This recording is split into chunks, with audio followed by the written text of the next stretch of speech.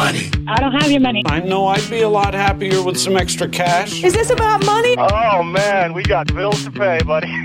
Obviously, this is all about money. I gotta talk to you about money. With practical tips and a focus on Scripture, let's talk money with Dave and Reb from More Than Enough, the financial show that speaks to the heart of your money story. Real conversations about money for real people. Let's talk money. Are you ready to talk money, Reb? I'm ready to talk money. Yay! Because if they were going to just listen to me talk about money, it'd probably be a really short podcast. Yeah, we'd have to get Dan in here to talk about money with you if I wasn't here. So because talking about money with yourself is a little bit challenging, a little bit difficult. We should maybe do a show about that because we do talk about that, have a financial date with yourself. But that's another topic. And I was mentioning Dan because Dan produces the show, so he's listening to us. And I don't think he wants to talk about money with us, with you. Know, if you don't show up one day, maybe I'll scam Dan into it. But Sound here good. we go. So Dan's praying now that Reb shows up every time we do the podcast. So welcome to the show. This is the show where Dave and Reb talk about the hard issues around money. It is hosted on a number of websites where you do not need a player. You don't need anything special. Just get to the website, morethanenough.ca, chri.ca, and notmine.ca. All of those websites host a podcast each week as we do the show. And of course, if you're listening at 9 o'clock, CHRI, it's great. I'm glad you're in your car having your coffee. I have a friend who's really encouraging. So I'm going to say hello to Karen if you're listening, because I know she's probably out for a walk and listening because she goes for a walk every Friday morning at 9 to listen to us. Thank you, Karen. I know. That's Thank great. you, Karen. She's always very encouraging. She sometimes sends me Starbucks cards. So I'm, well, here we go. I'm not telling her that she has to send me another one, but I am just somebody really knows Reb she very does. well. Right? She does. She listens, and anyway. Well, that fits right into the show that we're talking about. We have a list. A few years ago, there was this big phenomena, the top 10 list. The top 10 list. I don't know if it was Jay Leno or one of those late night guys that started that. Yeah, okay, I get it. My top 10 things, I think it was. But anyway, so we have a little bit of a list today that we wanted to go through. We do, and it's totally not our list. We actually, our daughter Mercedes, who does social media for More Than Enough, posted this because it had ran a few years ago and she thought it would be great to run it again on social media. So I looked at it and I thought, you know what? The reason it grabbed my attention was because at the very bottom of the blog, it says there are a lot of opinions in the church about money and finances, even among spiritually mature followers of Christ. Good people, sometimes in the same household, disagree on how much to give, the use of debt, what constitutes a good use of money. But certain basic bedrock biblical principles are things all Christians can and should agree on and agree to pass on to the next generation. And the last 2 weeks, we were talking about how to talk to your kids about money and what does that mean for you personally? How do you talk to youth about money if you're a youth leader? So this kind of is flowing out of the last 2 weeks, which is really great. But it jumped out at me because I'm like, yes, we disagree. And our heart, and I think that reflects the heart of God is that money actually is a tool that God uses to bring us together as a couple, to bring us together with our community, right? And then to bring us closer together, to bring unity between us and God. And I think that, again, in the spiritual context, I think there is a lot of resistance. That is why money is such a hot topic, because really the spiritual dynamic is to create division. Okay, let's I'm doing it right, you're not doing it right, let's create division. But God's heart for money in our lives is actually to bring us closer to Him, closer to each other, and that each other may be us in relationship, but it very much is closer to us and our neighbors, us and our communities, us in the greater world, in this global world that we have now. We can become closer to people on the other side of the world, and they're still part of our community. They are the neighbor that Jesus talks about in the parables. Right. So the basic principle is money's a tool, and if the enemy of God wants to use it for division, we can know that the Lord would use it to draw us closer together. And if there is division in your household or in your church community over the use of money, then that should be a huge red flag and an awareness issue that, maybe we should stop and gather and pray and lay aside all our opinions and see what are the basic principles of truth in this situation. It happens all the time in marriage. Well, I think we should do money this way with money, and you think you should do money that way with money. Well, it's my money. I finally got a tax return. And I'm like, Dave, can I actually keep that for myself? And he's like, oh, I see how that is. We've been a single income family for all these years, and all of a sudden I want to keep some income tax because I finally got some, after years of running the business and not working and all that. Anyway, I was suddenly like, oh, right. Yeah, just check that attitude because it's all our money. It's not just mine. But I had to ask because, brings it out into the light. I'm happy to share all of the money that comes in from all of my hard work. I feel division falling into the room. Yeah, let's not. Anyway, so you can see how we even grapple with those things. It's not mine and it's not his, actually. Another principle. It's God's. And, that's not even on the list. So in 2000... It is on the list. It's number one on the list. I mean, and let's just go back to credit where credit is due to Daniel. Yeah, Daniel Darling. Daniel Darling. And I wanted to just note that he wrote this article January 1st, 2014. So what I love about that is that it's just, these principles are timeless. I mean, they could have been written in 1914 for that matter. It doesn't really make a difference. So it's one of the reasons why we picked this up. So, yeah, and there are 7 financial facts all Christians should know, apparently, according to this man. Now, there are lots of things that you can go to scripture for. And often we're divided about money, but we're not seeking the one who is the source of it all, who is the steward. And I just want to mention Matthew 6, verse 24, before we get into this whole time together, as we're going to be mentioning scripture and some of the principles. But, Jesus said you can't serve 2 masters. You can't be a slave. You're not hired by 2 masters to be a slave. You only are hired by one. So if you are going to be enslaved, you don't have 2 masters, and especially 2 masters who are diabolically opposed to two different agendas. And Jesus said it, no one can serve 2 masters, for either he will love the one and hate the other, or be loyal to one and despise the other. You cannot serve God and mammon. So we just want to raise this awareness that if there is division happening over money in your life, in any relationship, that there is a tactic by the spirit of mammon in the land to kill, steal, and destroy. And we want to encourage you to bring it into the light, just like I did, because, okay, that's a silly example. But if I got money in a tax return and in my heart, I wanted to keep it and spend it on myself, and I had harbored that in my heart, that can become a root of bitterness if I don't bring it to the light to you. And for you listening, maybe you think that's a silly thing, but I had to speak it out loud to hear how ridiculous it sounded.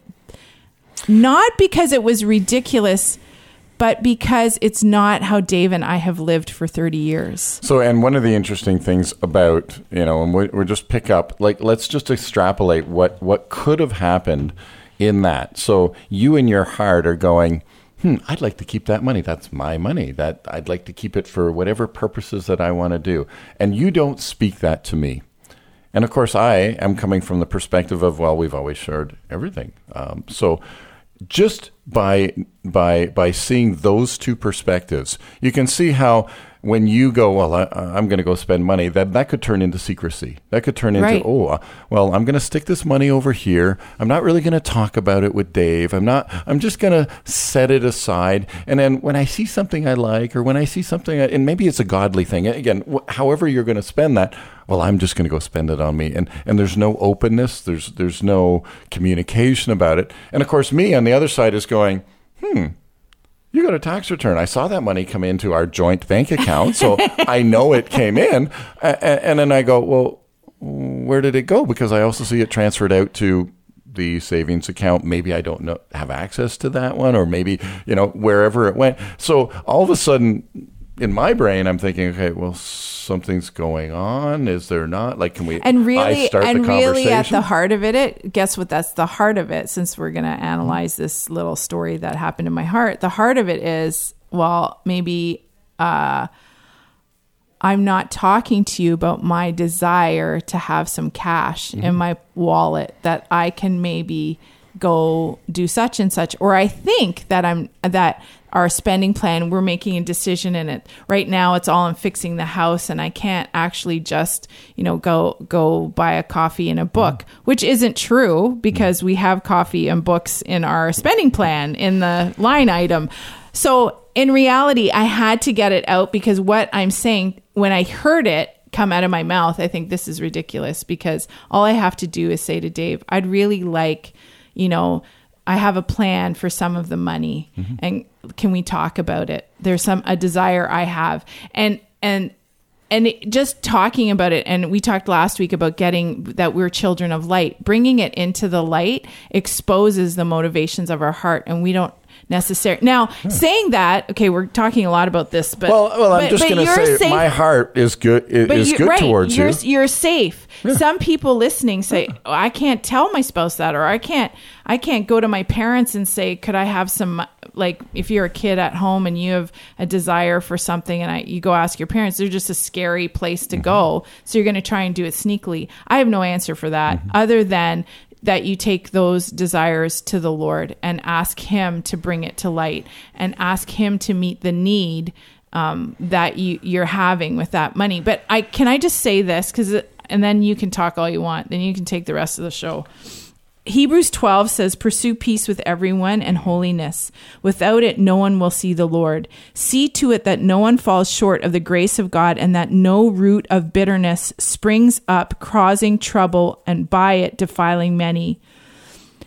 That root of bitterness had a chance to implant itself if I would have kept that in my heart in this little story. And I'm imagining there are couples, there are family relationships out there where the issue of money, even over inheritance, even over estates, even over parents and children, these roots of bitterness are happening because of the issue of money. And we want to encourage you today to fall on your knees and lay it at his feet. Let go of your own agenda, because I have to let go of mine all the time when it comes to money, and say, this isn't my money or Dave's money. This is God's, and he's given it to us as a blessing. What does he want to do with it?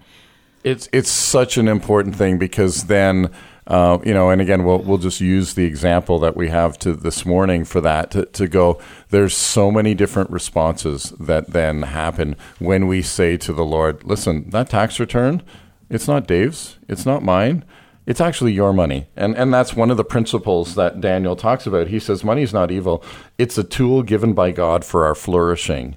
And so if you and I are on the same page to say, wait a minute, that money that came in from the tax return is actually part of the provision of God for our flourishing.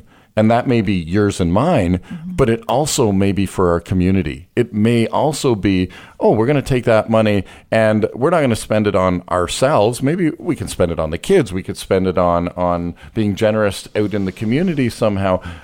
That's the conversation then, we go back to, so that money's coming in, and Reb and I need to sit down and say, so that money, how are we going to spend that? Because that's bonus money. That's again, it's part of the tool, part of how we manage the money that comes in, to say, what are you thinking about this money that's coming in from the tax return, Reb? And Reb's going to, again, hopefully we have a safe place so we can talk about it, that Reb's going to say, well, I'd really like to use half of it for this. And I'm going, okay, so maybe we pray about it. Maybe that just resonates, right? Maybe it's just, it's just the obvious thing that says, I want you to go buy whatever it is you want to buy. It's bonus money.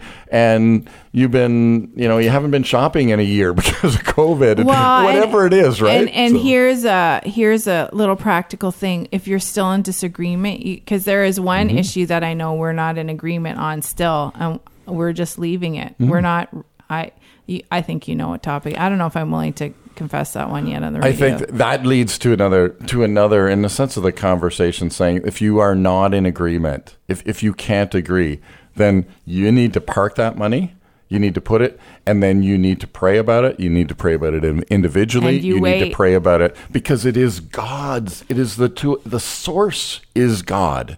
And if we recognize that the source is God, then we go, we are truly stewards. And if I'm not agreed with you on how to spend that money, it's because, well, something's going on. Maybe we have a different perspective. And it's not about being right or wrong. It's more important that you and I hear the same voice of the Lord. Right. For that money. And right now, even in this issue I'm talking about, we've parked it. We don't go there. I'm just praying about it. We haven't even prayed about it together, which is maybe something we should do, but he's smiling at me. He knows exactly what I'm talking about. Anyway, because I know that it's not worth bringing division into our relationship over the thing, because it's a purchase of a thing. So it doesn't really matter. And some of you may be feeling that even as a single person or a widow or a divorced person, you're feeling, I want to do this with my money. And God's saying, I think I have a different idea for that this month. Right. And you have to do that with the Lord in your own relationship with him. So whether you're married or whether you're single or however that looks, you still take it to the Lord. There can still be a friction between what God wants and what you want. And our recommendation is you wait. You leave that money there and you pray until there's peace or the answer, because sometimes the answer just comes and reveals itself. Now, we've gone off on this conversation, which I think we've needed to do this morning, but there are 7 things. Well, we talked about the one, okay. and the first one is money is not evil. Right. It does, sometimes it creates division, yes. like all of that stuff, but it's a tool, and again, it's given by God. The source is God himself. So he says money is a tool, it's given by God for our flourishing. Number 2, he says we should view our financial needs as an opportunity to trust God. Again, I mean, we could spend a whole nother show just talking about this one principle, but we should view our so many of us think, oh man, I have these financial needs, I'm in lack, and it's God's fault. Well, I don't know about that. Or right? you're perceiving that what you have isn't enough, or that you don't have the money to do what you want, and defining your needs and wants is a really great thing. And Jesus talks about this so powerfully throughout his entire, when we read the Gospels, Jesus, he walks with this carelessness almost about his own needs, because he trusts the Father so much that he's like, you know what? Hey, there's people that have been with us for 3 days. And remember, in the feeding of those 5,000, in the feeding of the 4,000, in those miracles, Jesus was teaching. Like, did he eat? I mean, I'm going to just lump him in with the whole thing, saying everybody's hungry, Jesus included. They'd been there for 3 days. They hadn't eaten. And yes, we know Jesus had spiritual food, but he needed some physical food. And there's an opportunity. There's a big need here. Let's look to the Father. Let's look at what we have. Let's look to the Father. Let's offer that up to him and allow him to speak into that, to do the miracle. And this is where I'm going to just take a little caveat. This is where we do replace God with the bank. Right? We go, oh, you know what? I have a need. I'm going to pray about it, and then I'm going to run off to the bank because there's a line of credit available or there's a credit card available. And I'm just going to challenge you. Again, one of the next principles is talking about debt, but I'm going to challenge you to wait. This is an opportunity. We should view our financial needs as an opportunity to trust God. Well, especially now in the light of this global pandemic and all the unease and unrest that's out there. We haven't talked a lot about COVID in the last few weeks or anything, but we know that, you know, a lot of us are struggling with mental health. And the last thing on our list, one of our coaches said, I think the last thing on people's lists is actually talking about money.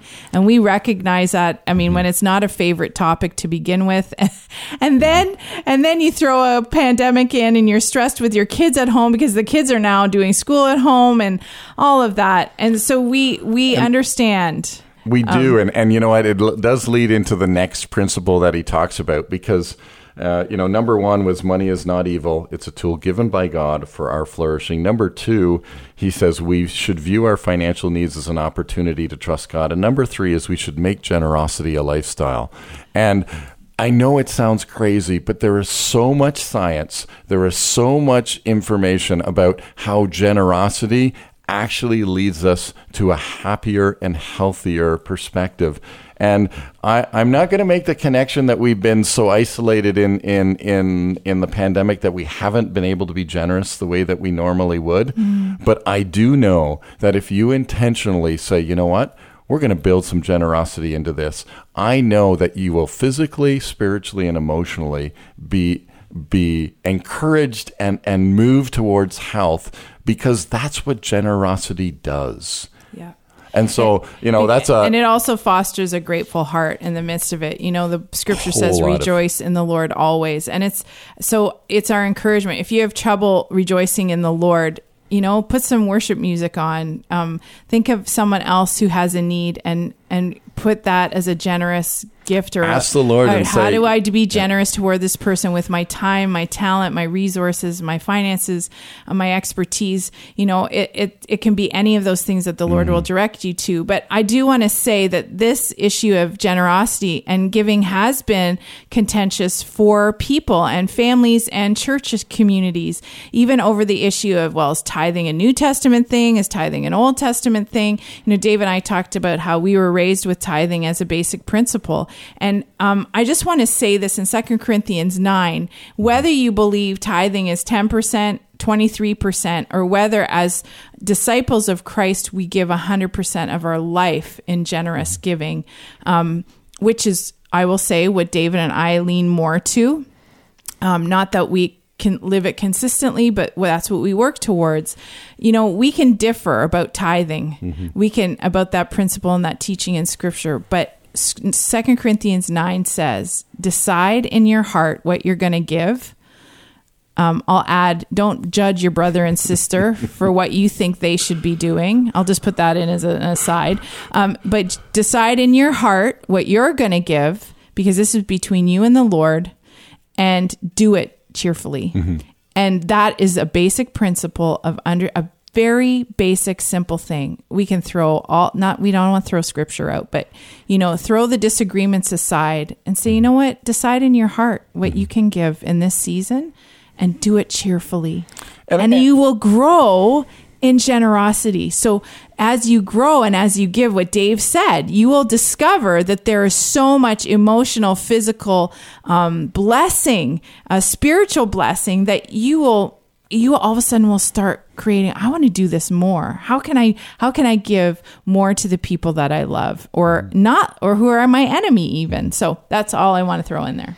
So number three is, we should make generosity a lifestyle. And I love the way that Daniel says that it's a lifestyle, because it's intentional, right? Anything that we do in lifestyle, how we, do our physical bodies, how we do our emotional health, all of that stuff, it's intentional lifestyle. It's not just I'm going to, again, just equating that to dieting. I'm going to be on this diet for 6 months. No, you want to stay fit, you develop a lifestyle, and you want to stay fit in your finances.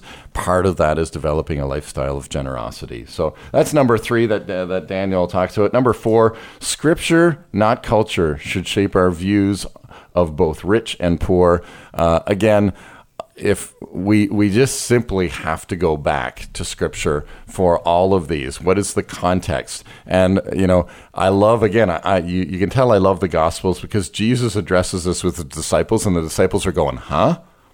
We don't get that. Huh? We don't get that. And it is only until, Acts and some of the letters to the church that we see that, they're starting to work it out in their own life. And that's why the rest of the New Testament's powerful for how do we work this out in our life? Because we can see that beginning with the disciples, that they're trying to figure out, what did Jesus mean by that? And then, okay, this is how it works out. And again, as you read the letters. So we'll just, we've only got a few minutes left, and I do want to get to the last three. So okay. Scripture, not culture, should shape our views on both the rich and the poor. And number five is really, again, it's a proverb. When you work hard, you should get rewarded. Money is part of that reward for hard work, right? And so as we do that, and again, I don't think there's lots of New Testament scripture, but God is glorified by the work that we do, and especially when it's we are stewarding his resources, and it's not just money, it's time, it's talent, it's resources, it's opportunity. And so as we do that, then yes, money is one of those rewards. And Proverbs says, hey, a little rubbing of the hands, a little bit of, resting here and there, and poverty comes on you, right? And so as we think about that, we go, all right, yep, money is that reward for some hard work. The last two have to do with money being a poor god and debt being a poor master. And so in the last few minutes, I don't know if you want to make a comment on that. Lots of our shows, we do talk about that. I mentioned already you that Matthew 6, right? You can't serve both. And money dictates a whole different level of obedience and enslavement that God doesn't ask. There's freedom with money when God asks us to release it to him, when we can be free and open-handed and live generously as a lifestyle. And these two are connected because, when you're in debt, you are a slave to money, or you're a slave to the borrower. And again, we can see the correlation there that it's just not healthy. Being enslaved, your master is not out for your best interest. So if you're serving money is not out for your best interest. God is. He created you. He wants you to experience not just this life in terms of a wonderful life that we have here on this earth, but he wants you to experience his presence for eternity. And so money gets in the way of that sometimes. Yes. And if we serve that God, then we end up and it can lead us to debt. Yes. Because we want the money and the possessions and we don't want to wait for it. So then that debt becomes a poor master and we're enslaved in a way that will separate us from God's heart sometimes, as I have experienced that. So Father in heaven, we ask for your mercy and grace upon us as your people, that we will come and fall before you with our divisions and our bitterness. And Lord, we ask for your forgiveness in Jesus' name for those things. And we ask that you would show us how the tool of money can be an exciting part of our life with you in furthering your kingdom and bringing about your purposes on earth as it is in heaven. And I pray this in Jesus' name. Well, there you go. The 7 financial facts that all Christians should know. I'll have that in the show notes today. There you go. And join us next week when we talk some more money. Let's Talk Money is a division of More Than Enough Financial Fitness, where God is transforming hearts and bringing hope for today and freedom for tomorrow. For more information or to comment on today's show, please visit morethanenough.ca.